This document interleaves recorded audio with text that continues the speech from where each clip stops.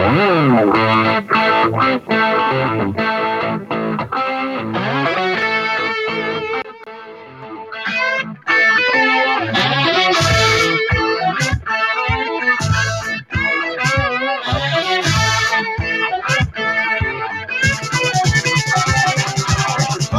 me the breeze, I keep blowing down the road. Well, now let go me the breeze, I keep blowing down the road. I ain't got me nobody, I don't carry me no load. Good evening, ladies and gentlemen. 7 o'clock on a Saturday night, and as usual, that means it's time for the other podcast. I'm your host, Robert Stacy McCain. And I'm not. Hello, folks. It's John Hoge here, the other guy on the other podcast. And once again, if I can believe the indication on the control panel here. Hi, Dianna. Hello, hello. You sound very happy tonight. I'm slightly endorphin high. I did a 5K this morning. I worked really hard at it. I was dead last. You did? Oh, you did what now? I did a 5K. Just a little one. And of course, I was dead last. Everybody else ran. I walked. What can I say? It sounds sensible to me. Well, the only time I would ever run distances like that would be when there was a drill sergeant chasing me. You know, I used to love to run, but these days the knees don't do it. So what can I say? Wait till the hips kick in as well. Well, speaking of Valdosta, on February 8th at approximately 9:46 p.m., a patrol officer with Valdosta Police Department made a traffic stop on a vehicle driven by Dontavius Nelson. When the officer approached the vehicle and asked Nelson for his driver's license, the officer smelled the odor of marijuana coming from the interior of the vehicle. As officers began to investigate the odor of marijuana, Nelson ran from the vehicle. After a short foot pursuit, Nelson was captured and detained. Officers found marijuana, digital scales commonly used in the sale and distribution of illegal narcotics, and a handgun in Nelson's possession. Nelson provided a false name, date of birth, and provided the officer with identification that was not his. He was arrested and transported to Lowndes County Jail, where he was charged with obstruction of a law enforcement officer, possession of marijuana with intent to distribute, possession of a firearm during the commission of a crime, possession of a firearm by a convicted felon, Natch, possession of a Schedule II narcotic, possession of drug-related objects, providing false name and date of birth, driving without a valid license, and defective brake lights. Of course, because it was the defective brake lights that got him stopped. Right. This one was in the paper, and I just sort of rolled my eyes. Yeah, it's a total of 4 felonies and 5 misdemeanors for Dontavius Nelson in Valdosta, Georgia. That's the difference between Valdosta, Georgia, and Windsor, Ontario. The cops there are trying to make a traffic go. Well, by the way,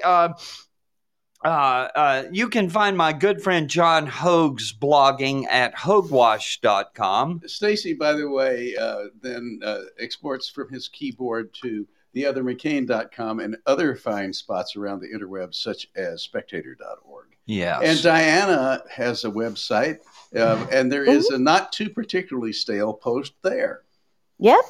So you can go check out her interesting points of view related to the governance of not-for-profit. Non-profits. Yes. Yes, well. There are days. Well, yes. Well, so honor without profit, as it were. Anyway, speaking of Ottawa, this whole thing going down with the Canadians and the truckers and all that good stuff. I was waiting for a computer program to finish executing, and so I turned on, I guess it was YouTube, and there was Trudeau making a speech to Parliament about this. And it's interesting, he would go, I don't know, a minute or so speaking in English, and then he'd speak for 15 to 20 seconds in French, which is his native language. And then he would go back to English. And it was interesting. It basically, it was French dressing on his word salad. Yeah. The Canadian truckers go to show the double standards that when we had mobs rioting and burning, mostly peaceful protests, committing vandalism, arson, and looting, murder. Well, yeah, they murdered a few people, but that wasn't. Yes, they did. Yes. Well, anyways, when we had all this going on, dissent was the highest form of patriotism. But now that they're making life bad for a Canadian socialist, it's terrorism. Yes, of course it is. Of course. Well, I mean, basically, we'll get into this a little more deeply later. Wait, did I say Canadian socialist? That's kind of redundant. I'm sorry. No, I actually know some very conservative Canadians. Everybody tells me about this, but since Kathy Scheidel died, it's Ezra Levant. Okay, that's two. Anyways, I've been in favor of nuking Canada for a long time, so it's just that's seriously. But speaking of war, speaking of war, go for it. You had a couple of posts related to Ukraine. So why don't you just chew on those for a few minutes? The first post I did yesterday was headline Ukraine freakout. Is this for real? And it had to do with the State Department telling Americans they had 48 hours to get out of Ukraine because Russia could attack Ukraine using bombs and missiles at any moment, according to the news. It's an ongoing crisis, and they say it's a distinct possibility it could occur quickly. And so I said the first thing that occurs to me in this whole thing is wait a minute. Hello, February. Thank you. Yes, thank you. But that's the reason why they would attack now. The ground is still frozen. In late March or early April, the ground turns to mud. So it's not just a little bit of mud. It's not like even Georgia mud. It is oceans of mud. It is unbelievable. So they have to do it. They have to do it now, or they have to wait till late spring, as in May. Yeah. So that's the reason. So if they're going to pull the trigger on it, they're going to do it in the next week or so. Yeah. Or they're going to wait till May. Yeah. And I'm saying that everything we know about, history certainly would suggest that May would be the time to do this and not now. And, but I have heard other people coming into the comments who say that, they want to do it now because it threatens the fuel supply to Europe, Western Europe. Because that's not going to change. The honest truth is that if you're asking me, Putin isn't going to invade. I mean, why would he? He's getting everything he wants, and there would be nothing more disastrous for his regime than a protracted bloody stalemate or a simmering guerrilla war in the woods and swamps of Ukraine. And trust me, a lot of Ukrainians really don't like the Russians, or at least don't want the Russian hand over them. Well, certainly the Ukrainians in the eastern two-thirds of the country. Hmm. There's about a third of the country where basically Well, a lot of them Stalin. are Russian. Well, that's what I'm saying. Stalin moved Russians in, and so you have Yes, he did. you have Russian speakers there. And Hmm. Crimea was the Russians took Crimea from the Turks 200 and about 250 years ago, Hmm. and so there are Yes. not a lot of Ukrainians, and the only reason Ukraine was got their hands on Crimea is because Stalin thought it was a good way to try to help things along and making up for starving so many of them. Not Okay, well, really, but Yeah, but you know what? let's not get into that part. well. Anyways, what I'm seeing going on here is that what it seems to me, my deduction is that all this noise about Ukraine, Ukraine, Ukraine is an Hmm. attempt to give it's a distraction. It's a wag the dog sort of scenario, that the domestic politics is looking so bad that they want to give the appearance of a crisis, that Joe Biden can talk tough and appear to have forced Putin not to invade, so that if the How? invasion doesn't happen, then Biden, takes a victory lap.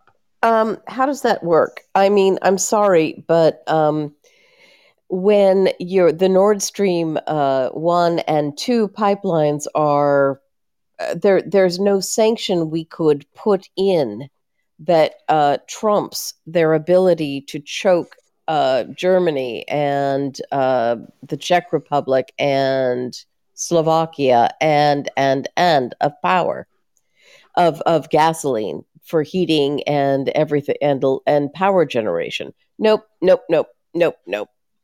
Well, I'm just, I'm, what I'm trying to say though Yeah. is that by pretending to have solved the crisis, by hyping up the crisis, and then Mhm. pretending, I bluffed him out of it, but even when they weren't going to invade, and I don't know, I don't have any expertise on this, Oh, but I'm betting that Putin has enough sense of the fragility of his economic system that he Mhm. understands that there are two things. He doesn't have the logistical base to support No, he doesn't. sustained war, and he doesn't have the ability to absorb the Ukrainian economy.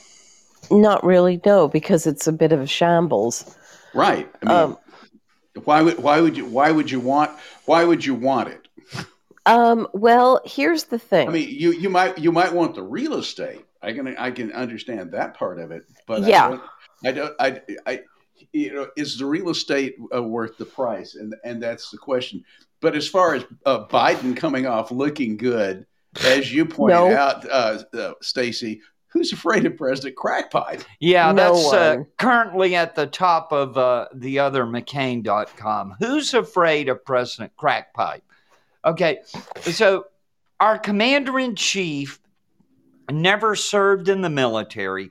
He Hmm. was never the sharpest tool in the shed, and his cognitive capacity has visibly declined in recent years. His chief foreign policy accomplishment is surrendering Afghanistan to the Taliban, and he's less popular than Jimmy Carter.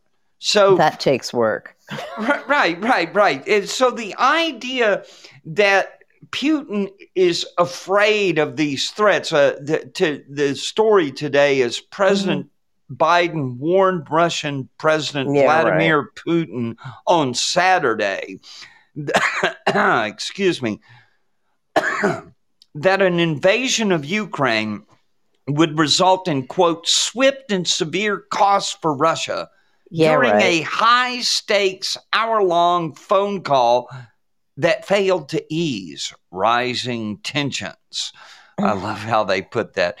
Biden Yeah, told right. Putin that, quote, if Russia undertakes a further invasion of Ukraine, the United States, together with our allies and partners, will respond decisively and impose swift and severe costs on Russia. Meanwhile, though, we're sending the vice president to a conference on Ukraine and European peace that's going to be held in Munich next week. Oh, God, Munich. Lord. Yeah. Neville Chamberlain was unavailable for comment. Yeah. Well, at least he had an excuse. He had stomach cancer. So. Well, anyways, but I point out that one of the basic problems in this whole idea of, NATO now. NATO is a joke, okay? Because point, yes. Our European allies, quote unquote, just don't have the military capacity. There was a story a few years ago that more than half of Germany's fighters are inoperable. They're fighter planes. Well, that's because they're half of their Air Force was inherited from the East Germans, and the Russians aren't selling them repair parts for MiG-29s. Well, of course not. Well, they could give them to us. We could actually machine the parts. Actually, we've got a whole supply chain for that. But the point is that they quote French President Emmanuel Macron has tried to serve as a chief European interlocutor in the crisis, and I'm like the French. Okay, when was the last time the French scared anybody? Right? I mean, it's been a while. You know what I'm saying? It's been a long 1815, and they didn't pull it off. Yeah. I mean, the history of the French military, and they're not even as good. They're not as good now as they were in 1940, and it took Hitler 6 weeks to conquer France. The thing is that they can't put a battalion. They can't deploy a single battalion. Okay, they don't have that. They don't have the logistic. They don't have the airlift capacity. They just they don't have what it takes. They have an army designed to defend France. Right. And not their sole idea of how to project power is nuclear weapons. They have ballistic missile submarines. They have when they can actually sail. They have a very competent aircraft carrier, one each. So when it's in port, that's it.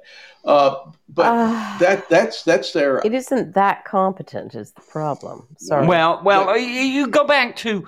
I remember very much in 2002 into 2003 when we were gearing up for what was it called? Operation Enduring Freedom? Enduring Freedom, yes. Operation Enduring Freedom, yes. The invasion of Iraq. And Colin Powell went to the United Nations to plead our case. And basically what we were trying to do, because we had Britain with us, but what we were, and several of the Gulf powers, but what we were trying to do was to persuade France to join the coalition against Iraq. And they just weren't having none of it.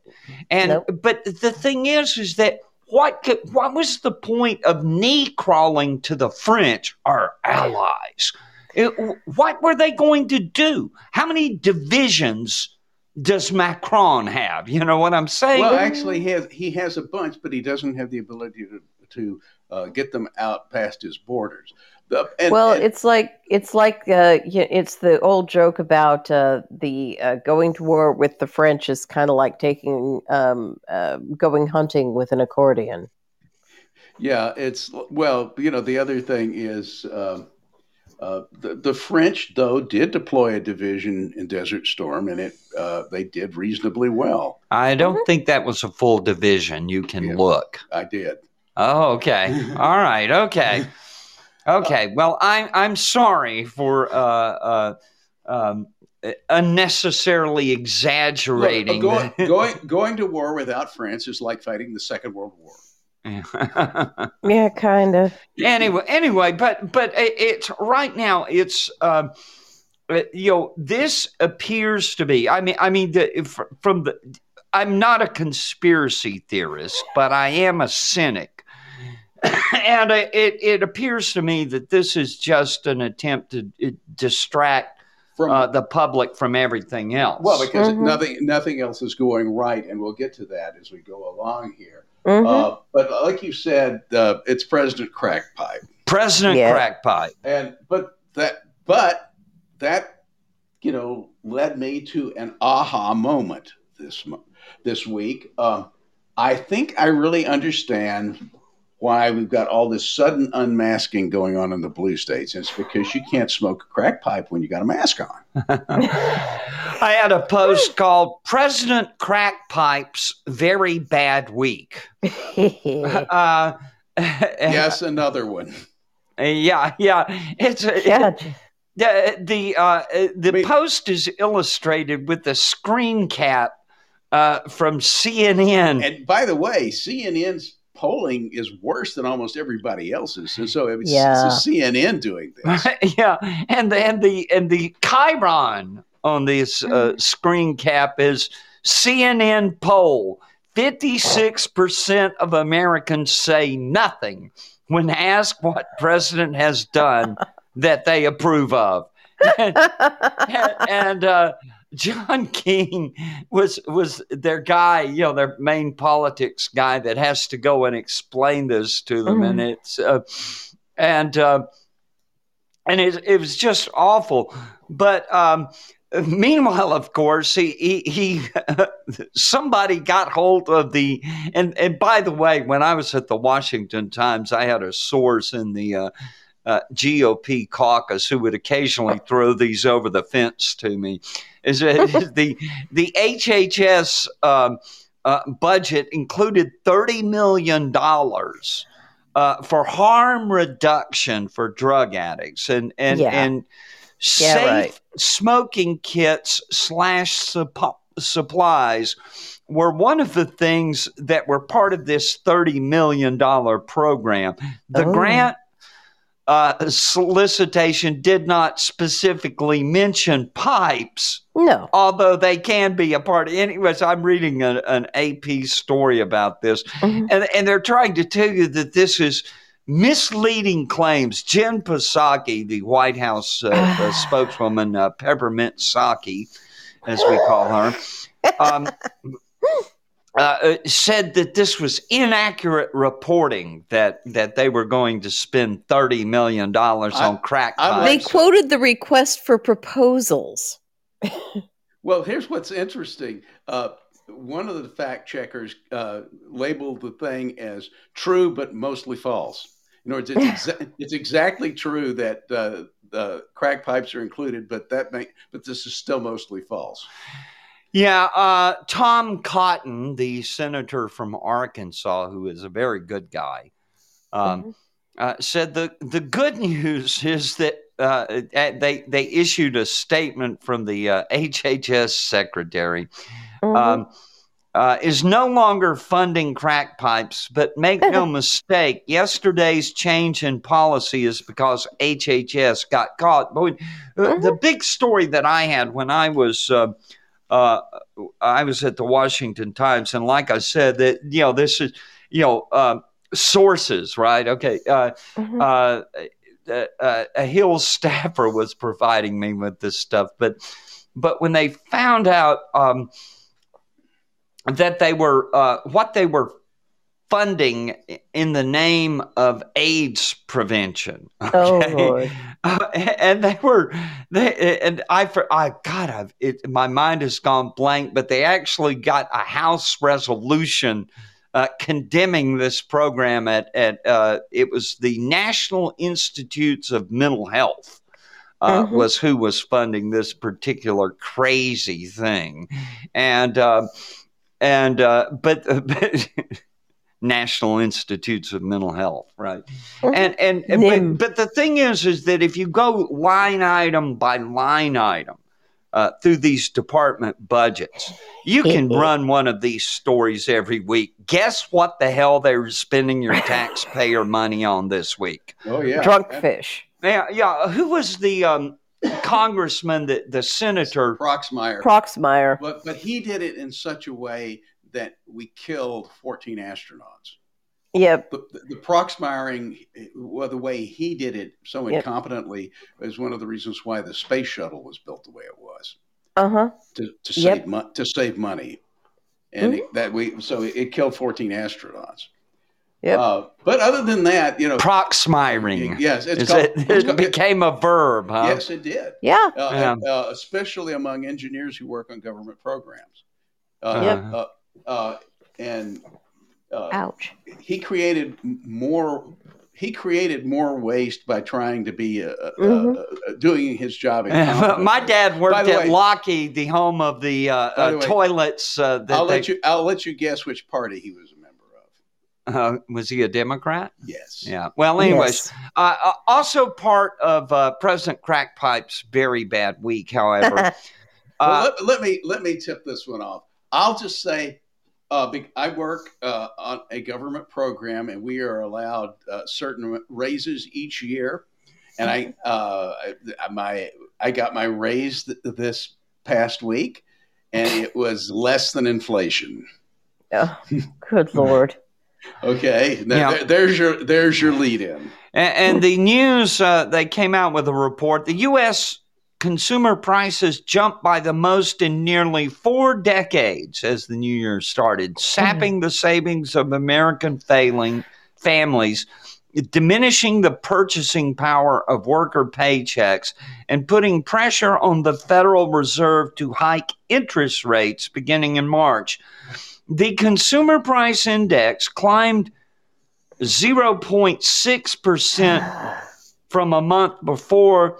The Department of Labor said Thursday, compared with January of last year, consumer prices are up 7.5% in 1 year. Yeah. And anyways, polls show the public's rating of Biden's handling of the economy is at a record low. Okay? Never in the history of polling has any president's handling of the economy scored worse than Joe Biden's. It is bad, folks. He's in Hoover territory.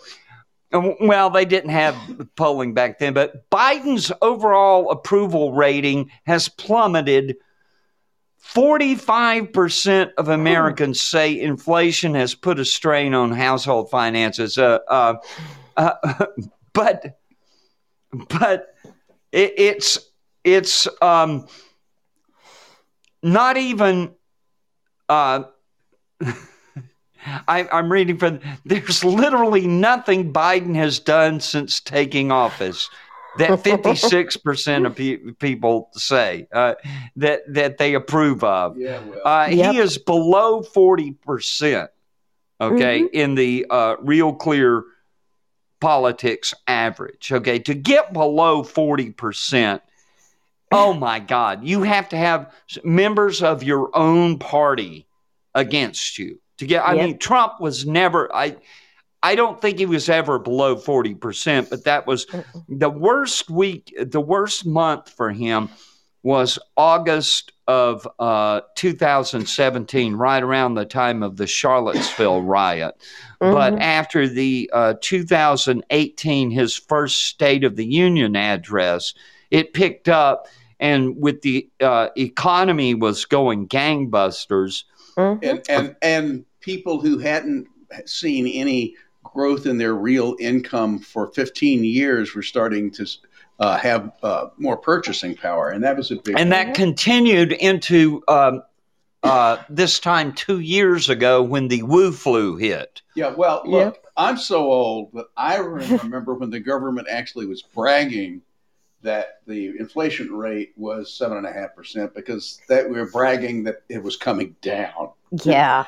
I remember back there was that one time where unemployment and inflation were both double digits. When Connie and I bought our first house, the interest rate the banks were offering was so high that I asked them if I could put it on my MasterCard. Well, no, but Yeah. but the point is that there were one of the reasons that young people are so liberal nowadays is because they came of age after, and many were born after, Ronald Reagan's presidency. Ronald Reagan turned the country around and established a conservatism that even forced, like under Bill Clinton, there was only so far they could go. Under Barack Obama, there was only so far Democrats could go in this general pro-business attitude that Reagan brought into the White House. Kind of established a floor under the economy that even after the meltdown of 2008, there's only so far down we could go. Let me explain to you just how far off young people's perceptions can be compared to someone my age. There were soldiers and Marines in Kabul during the evacuation who hadn't been born when we first went to Afghanistan.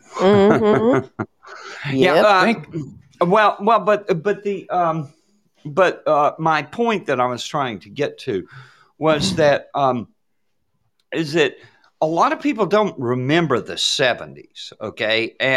And when we had, like you said, double-digit interest rates, double-digit inflation, and double-digit unemployment all at the same time, and this completely was contradicted. It was impossible according to Keynesian theory, which proves Keynes was wrong. Stagflation was the disproof of Keynes's theorem. And once you understand this, once you understand that there's nothing there, okay, it doesn't work, okay, then get rid of the moralism about social justice. It doesn't work. There's no we've been there, we've seen what happened, we don't want to go back again. On the other hand, we do have all this stuff happening that he just walked away from the microphone when I'm trying to get him his cue. Not helpful. No, not helpful at all. On the other hand, Mrs. McCain just walked in, and I think she's probably far more important. Much more important than I am.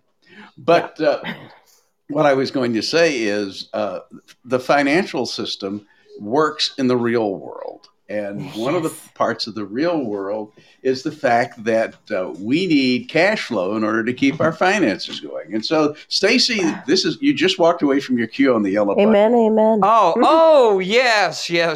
I'm sorry, folks. If you will go to theothermccain.com, you will notice near the top of the center column a yellow button with the word "donate" on it.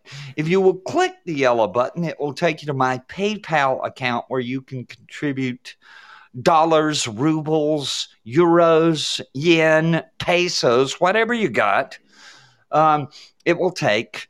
And to help support the blog, to help support the podcast, and of course to make my wife happy, because keeping my wife happy is job one. Meanwhile, over at my good friend John Hoge's blog, hogewash.com, there is in the sidebar an icon of a tip jar. Click on that, be taken away to my PayPal account where you can help support Hogewash and or this podcast. You can also click on the icon of a hat and it'll take you off to the Hogewash store.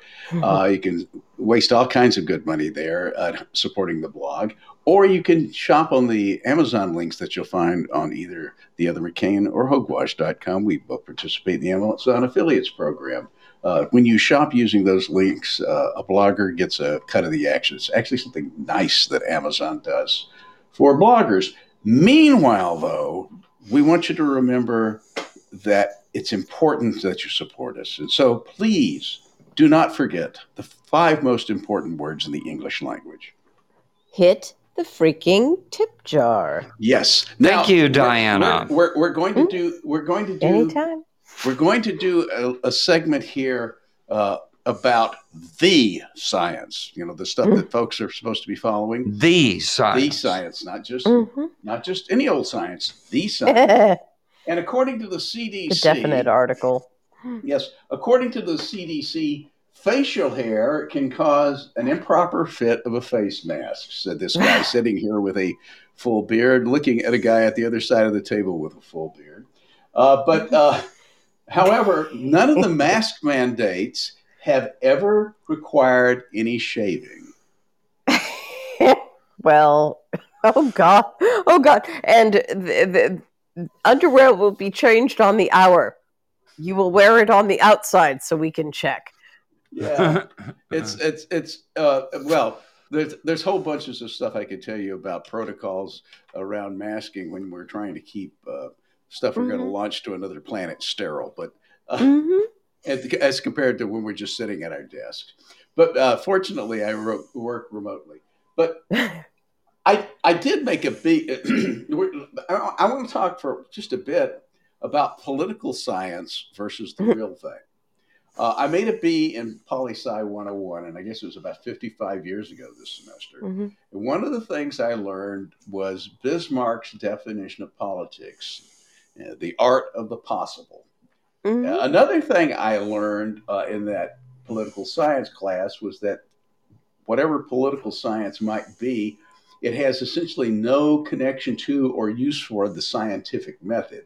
As Bismarck's definition tells us, it's an art.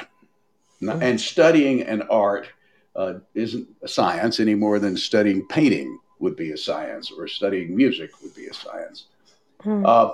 That's not to say that politicians don't claim to be basing what they do on science. Marxism, for example, was scientific socialism. And the history of the 20th century shows that what happened every time that someone ran an experiment on the Marxist hypothesis and tested it against reality. So scientific covidicism, I guess I'll call it. Covidicy is how we call it. Yeah. But scientific covidicism just got tested versus reality for the last couple of years. And it's done so poorly that even the blue states are beginning to return to the real world. Science hasn't changed, but a bit of pseudoscience failed when its experiment. And this is an election year, so they're going back to the art of politics rather than the science. And they're going to try to get on the voters' good side. Yeah, right. And, well, I just, as a closing comment about that whole process, we'll just say honk, honk. Yep. Meanwhile, you're a racist, Stacy. Well, and what have you done to dismantle the race consciousness in science? Yeah. This week, the headline on my post is, quote, "The dismantling of race-conscious admissions would deal another blow to equity in science." And that quote is from former University of North Carolina Chancellor H. Holden Thorpe. H. Holden Thorpe, and you see him in his Chapel Hill blue. Chinless glory. Yeah. Well, there was a chin there. I'm sorry. That was not kind. And this was linked. There's a reason science and engineering is at North Carolina State and not UNC. Yeah, well, Fayetteville.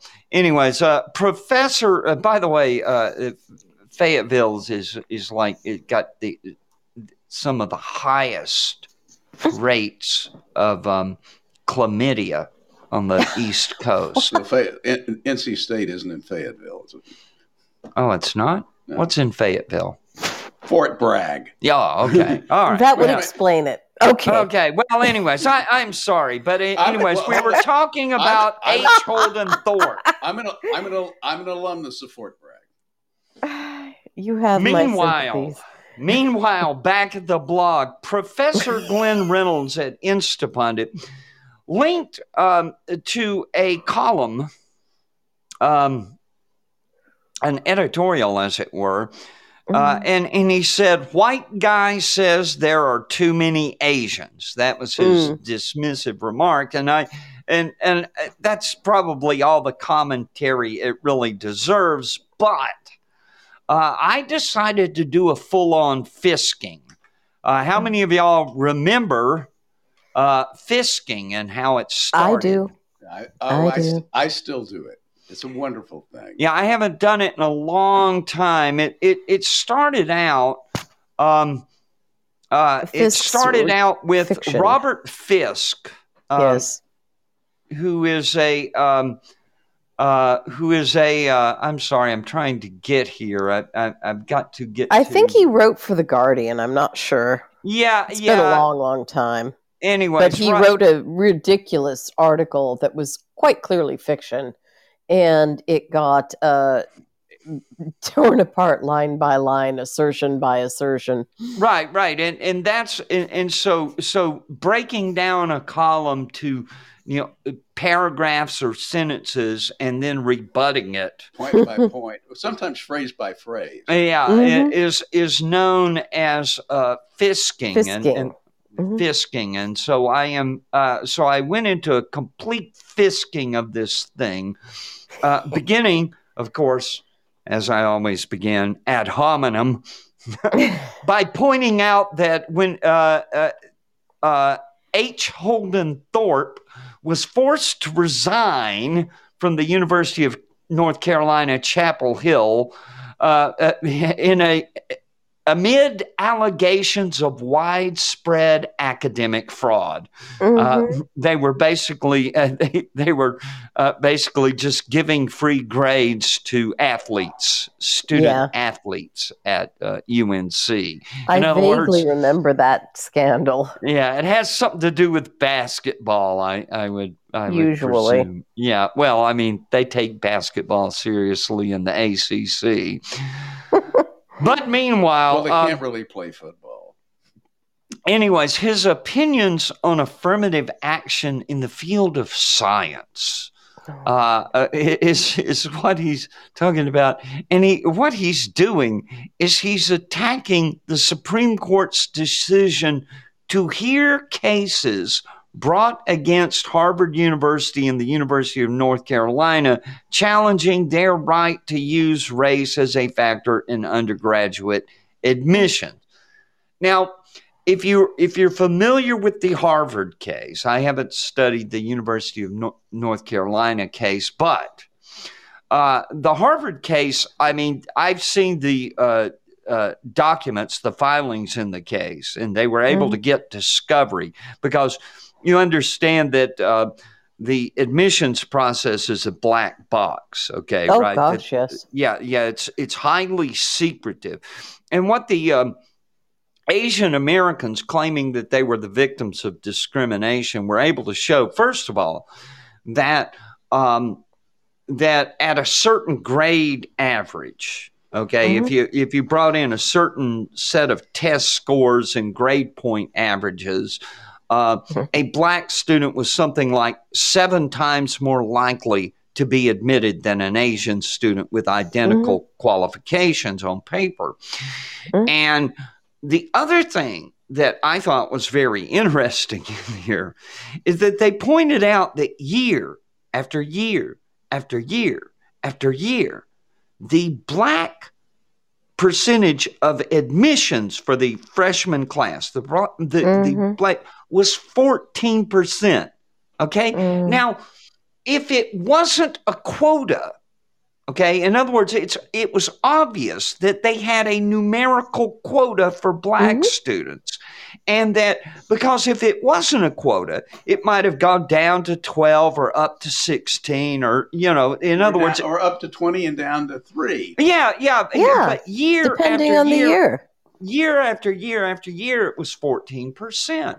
And so that tells you that they have a numerical goal in mind, which is to say a quota. And the Supreme Court, by the way, which in all previous diversity cases, when it was challenged, all this affirmative action, they've said that, it's one thing to consider race as one component, when you're trying to get a diverse student population. That's acceptable. But quotas, you can't do quotas. They have been very clear that quotas, racial quotas, are forbidden under law. And the Asian students at Harvard are saying that they are victims of a quota, that there are too many Asians. Yeah. And that's just the way things work. But I mean, this is what happens when you have something other than merit driving something that needs to be a meritocracy. Now, I'm not saying that Harvard admissions should be solely on merit and whatever their figure of merit is, or like SAT scores. But that, and a school should be able to establish whatever its figures of merit are, and then objectively go to them. Well, let me get on to this thing about meritocracy. Science has to be meritocratic. Otherwise, it doesn't work. Otherwise, you can't do it. Experiments have to pass or fail. And the failed experiments have to fail, and the past experiments pass. The only other thing I can think of that I've had an experience with that absolutely had to be run as a meritocracy was combat. Mm-hmm. You can't just win. You have to destroy the other side. Otherwise you wind up with Pyrrhic victories. And so, there's some things that just in the real world, the winners have to win and the losers have to lose. Mm-hmm. Eventually, yes. But he goes on and on, does H. Holden Thorpe, about the idea that somehow that without quotas, that outstanding people, quote unquote, would be denied opportunity. Yes, they would. Yeah. But if they were so outstanding, right, wouldn't they qualify in a race-neutral process? Well, on the other hand, let's say that you have 25 slots and 50 equally qualified people. Mm-hmm. Okay, if you just do random selection, 25 eminently qualified people are going to lose. Mm-hmm. One of the points that I've heard made about this whole thing, and understand that neither I nor any of my children, has ever applied to Harvard or Princeton or Yale or Stanford. Okay, so. So this involves elite institutions in which I have never had any interest, okay, except for the fact that these are the people running the goddamn country, okay? And they're running it into the ground. Somehow in this admissions process, they seem to eliminate every candidate with an ounce of common sense. We've noticed. And so the... But the thing is that if you don't qualify under whatever standard, okay, if it doesn't matter what the admissions process, not getting into Harvard is hardly to be sentenced to a doom of obscurity and poverty. Okay, in other words.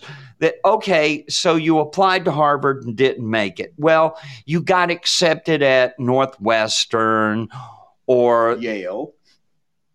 Well, you got accepted. I'm saying that if you went down a tier or two, right. If you didn't get into Yale, you got into Tulane or Duke. And by the way, Duke University is is Yale wannabes. Okay, these are guys who didn't, because and see, here's one of. I went to a school, that jokingly refers to Harvard as the Vanderbilt of the North. I mean, we're the Harvard wannabes. So yeah, I know exactly where you're going. I was going to leave Vanderbilt out of this because we let them play football in the SEC, and that's it's about just out of kindness, we suppose. the generosity of our. No, you just wanted a private school, and it was us. It was us or Swanee. What the point is, God. Anyways, the point, it's very hard for me to remember the points I'm trying to make when it's nonstop non sequiturs from my partner in the podcast. You're having too much fun tonight. But one of the things that people don't understand is the extreme gap in costs. Oh, yeah. Between private universities, most private universities, and especially any prestigious private university, and state university, okay, especially in-school state university. If you live in Virginia and attend the University of Virginia, Old Dominion, any state school in Virginia, the costs are not prohibitive. Not only that, if you are an outstanding student in most states, there's probably a scholarship to your state university. My wife went to Indiana University for free. Yeah, but that was then. This is now. White kids don't get scholarships anymore. Anyways, I'm joking. My neighbor is a bassoon chair. She actually is a bassoonist. She actually has got a free ride. Yeah, okay. So she plays bassoon. I'm exaggerating. But meanwhile, back at the ranch, if I can continue the point, eventually. is that to continue the point is that there are a lot of these second tier and even third tier private schools where it's $60,000-$70,000 a year. In other words, if you can afford to go to Harvard, but end up going to Oberlin, right? Well, I mean, Oberlin has a very good music program. That's what, and they have some other good programs. But if you end up going to Tulane or Duke, even, right? The amount of prestige for your dollar. Do you see what I'm getting? In other words, $70,000 to be a Harvard graduate or a Yale graduate. But you get Baylor degree instead. Right. Yeah. A Baylor degree doesn't quite carry the same prestige. And so, a lot of people are, I would hope that there is, at some point, there is going to be a rebellion against this,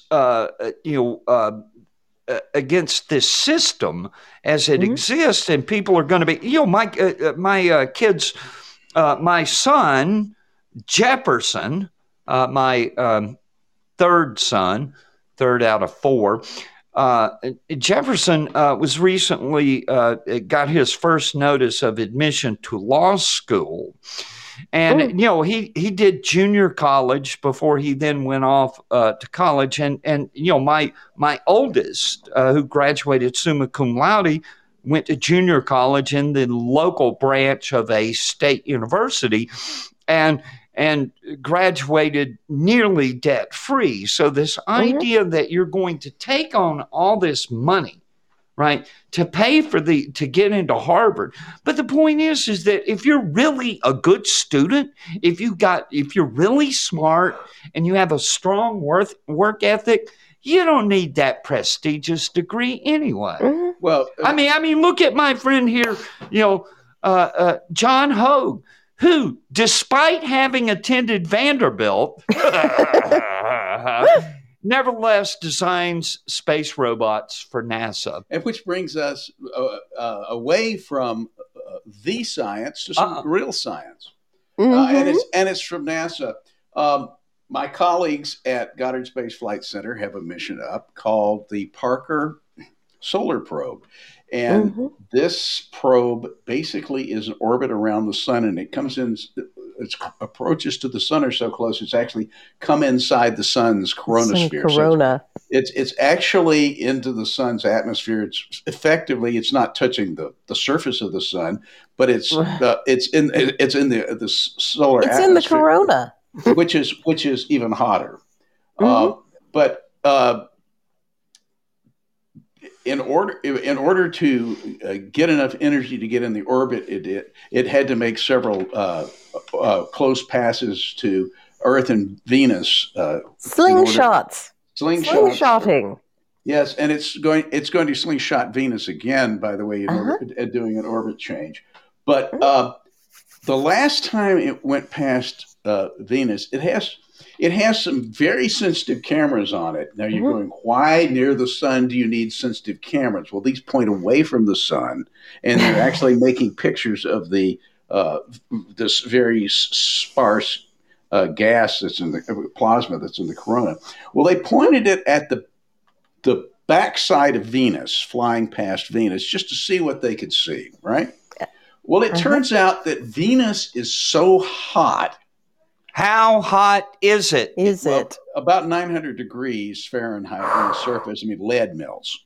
And it's so hot that it glows in the dark. Wow. It glows in the dark. Far out, man. Actually, it glows in the dark at so hot that it's red invisible light, and the visible light is strong enough that on the dark side you can see it through the clouds. Wow, man.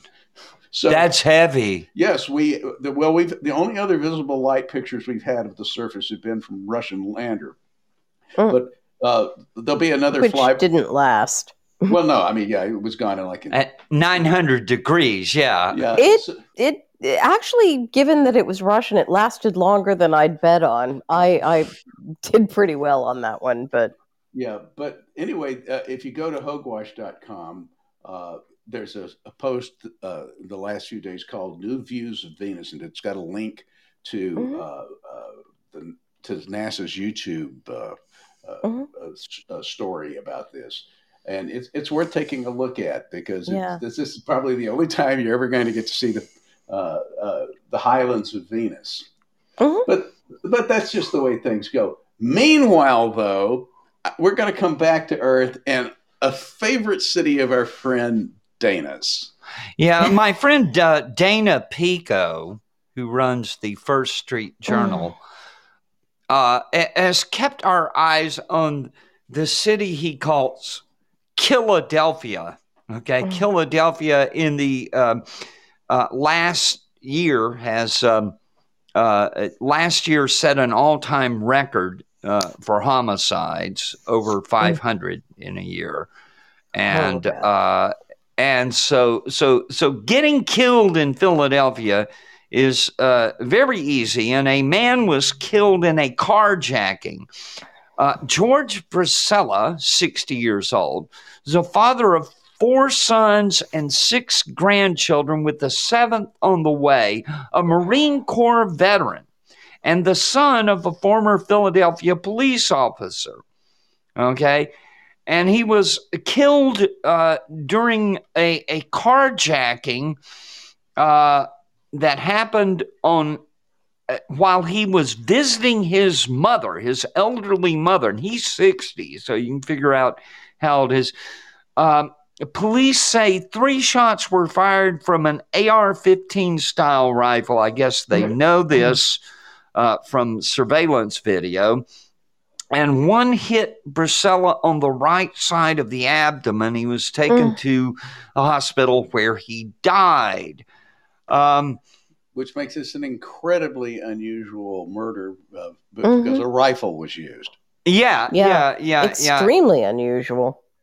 Anyways, and I went down, and Dana Pico points that the Philadelphia Inquirer is trying to blame this surge of violent crime on firearms rather than the turn 'em loose policy of Philadelphia's Democratic DA, Larry Krasner, who, of course, was elected with over $1 million of campaign money from George Soros. Well, there's going to be some more deaths like this, I'm sure, which is another reason why I'm staying out of Philadelphia. Yeah, don't go to Philadelphia. But the question of where these guns are coming from, okay, because they don't want to put criminals in prison. That's the whole problem, okay? But who's supplying the guns to Philadelphia? Oh, wait, it's criminals. And if you will go to my blog and look for the headline, "Man Killed in Philadelphia Carjacking," you will see some mugshots of those charged in trafficking illegal firearms and straw purchasing and stuff like that. And I quote several headlines from the Justice Department website. And having scrolled through those Justice Department press releases, I'm willing to hazard a guess that the number of Republican voters arrested in these federal gun trafficking cases was exactly 0. Well, and not only that, but I don't know whether they recovered the weapon or not, but I've got $5 that says it wasn't straw purchased, it wasn't trafficked, it was stolen. Yeah, and that's another thing. How do criminals get guns? Oh, wait, they're criminals. They steal them. Yeah, well, but this isn't the only way you can die in Philadelphia. Yeah, I had another story, How to Die in Philadelphia, that points out that they're averaging over 1,000 deaths from drug overdoses in Philadelphia annually, over 1,000 a year. And a lot of this is from fentanyl and opioids and other drugs. But Dana Pico, here we go again. Because, see, the thing was that every time I would write about crime in Chicago, right, because Chicago's get people murdered, Dana Pico pointed out that the crime rate's actually worse in Philadelphia. Yeah. Okay. And so this became a running thing between Chicago and Philadelphia of the thing. So he points that the race to the bottom. Yes. Philadelphia wanted to open a supervised injection site where junkies could presumably shoot up more safely than where they would otherwise shoot up. But could they smoke their crack pipes there too? Yeah. Speaking they're of government supplied President Crack Pipe, but anyways, he points out that that the drug problem is closely connected to the violent crime problem. Yeah, think. And I could probably tell you some stories about this, but I'll plead the fifth on this, especially because we're running late here for our usual schedule. Well, we got it. As long as I get a chance to leave before the snow starts at midnight, I'm in good shape. Yeah. Well, I this week I spent a little time looking at Ibram X. Kendi. And speaking of Henry Rogers, speaking of capitalism, I am absolutely aghast at what his hourly rate appears to be, because let me just point it to you like this: it's got a couple more zeros trailing it than my rate to the government.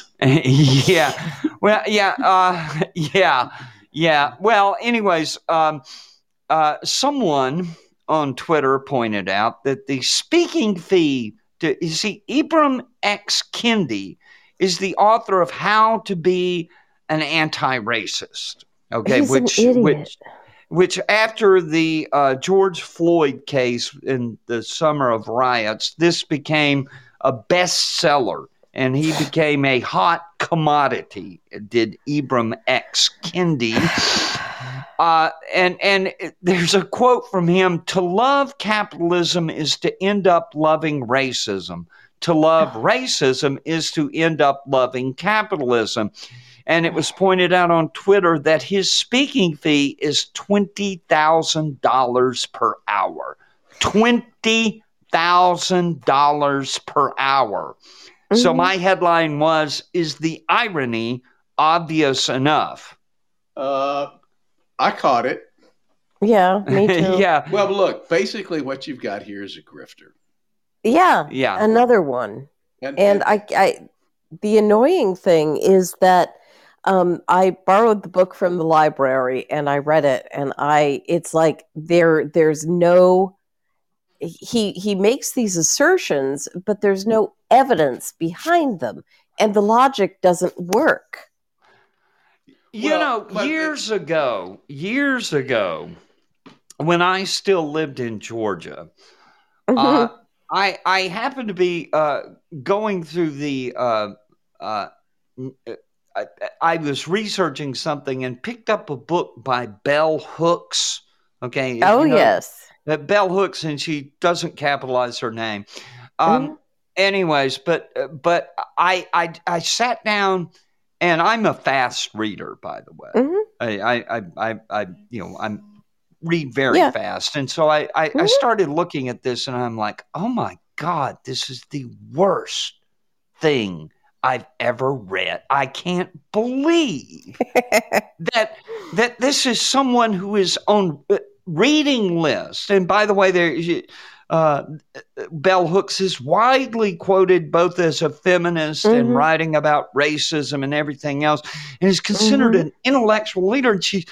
And she's dumber than a doorstop. I mean, I'm sorry. It's just bad writing. But on the other agreed. On the other hand, she's made a bundle off of it. But see, that's the thing. These are grifts, and grifts are just cons. And that's what it boils down to. And it only gets dangerous if you're stupid enough to believe it. Well, crazy people are dangerous. And then you have this thing about the radical liberation cult. Oh, these guys killed me. But the people, you need to go to Stacy's blog to look at this. He'll give you the where to look in just a second. But there's a picture that these people put up in a tweet, and it basically shows their place that they're going to build their whatever it is, utopia, their free city, and they're saying it's at 10,000 feet. And they're saying that it's got a lake. Well, I doubt it. And that it's got three rivers, and I don't know where they put three rivers and a lake on 200 acres. And they say it's at 10,000 feet with fertile soil, and it's rocks and sagebrush. Yeah, and they're standing, by the way, in what looks to me like the chute for a flash flood zone. Well, that is not a good place to be standing. Well, it's clearly a dry wash. The headline on this is The Destructive Cult of Racial Liberation. Oh, yeah. And this is our crazy people are dangerous for the yes. Especially to themselves. They didn't starve, and that's the only sad thing. And it's the story of Commander-in-Chief Ghazi Kodzo. That's Gazikodzo. Ghazi Kodzo of the Black Hammer organization, who has a biography that's crazy. He was born in Brooklyn, grew up around Atlanta. In his early 20s, he goes out to Hollywood. By the way, and I don't even mention this in the blog post, by the way, Ghazi Kodzo is gay. Okay, flamboyantly, openly gay. Okay, there's no, okay. So he goes out to Hollywood, and he ends up working with some modeling agency, helping them put on mansion parties. And this is all, by the way, this background work was done by a communist organization, I want to say, known as the Red Voice. Did this, and they're as radical can be, but their point is that Ghazi Godso is a clown, okay? He's a dangerous clown, a swindler, and a fake, a fraud. Anyways, and anyways, he ends up in this what's known as the Uhuru movement. Sometimes the African People's Socialist Party, and he's working at the headquarters there because he's really good at social media. Okay, he's one of these real plugged in kind of people, and so he started doing this. Well, then he either quit or got kicked out of the African People's Socialist Party, and goes back to Atlanta and starts Black Hammer, okay, which is going to be liberating the colonized people, and he became notorious in April of 2020 when he badmouthed Anne Frank, okay. And this actually, he became semi-famous at this point. People were writing about this on serious websites, okay? And if you think about what's her name, Whoopi Goldberg getting in trouble on The View, right? Okay, that's So trashing Anne Frank was part of his claim to quote unquote fame. But he got himself a pretty good scam going. Yeah, he got it, and they raised according to reports, they raised $90,000 for this idea of we're going to take back the land. They were going to buy land to set up an autonomous something. It was city, kind of a free city, and so they buy this plot out in Colorado in San Miguel County, which you've never heard of. San Miguel. What's the town there? What's the main town there? I could tell you right. Okay, it's basically known for it's a ski area, but this wasn't the expensive part of this. So, anyways, they buy this, and about 24 of them show up, and they're blocking the road, and local resident starts complaining there is an armed standoff. At which point the sheriff shows up to tell them to leave, and they left without incident. But last heard from, he's in Atlanta, still causing trouble. And so, as I said, it was a sort of radical fire festival that they had out there in Colorado. But there's no guarantee that the next radical gesture will end so harmlessly, because remember, crazy people are dangerous. Crazy people are dangerous. Every week. And so, speaking of every week, we will be back next Saturday at the usual time, 7 o'clock. Don't miss it. Yep. Thanks for stopping by, everybody, and we'll talk to you again next week, Diana. Good night. You take care. You too.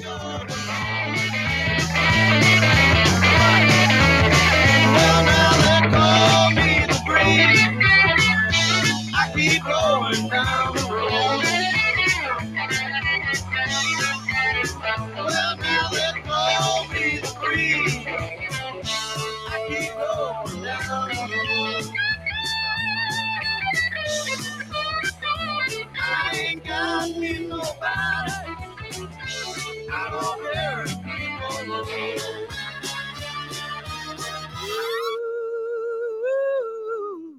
Mr. Breeze.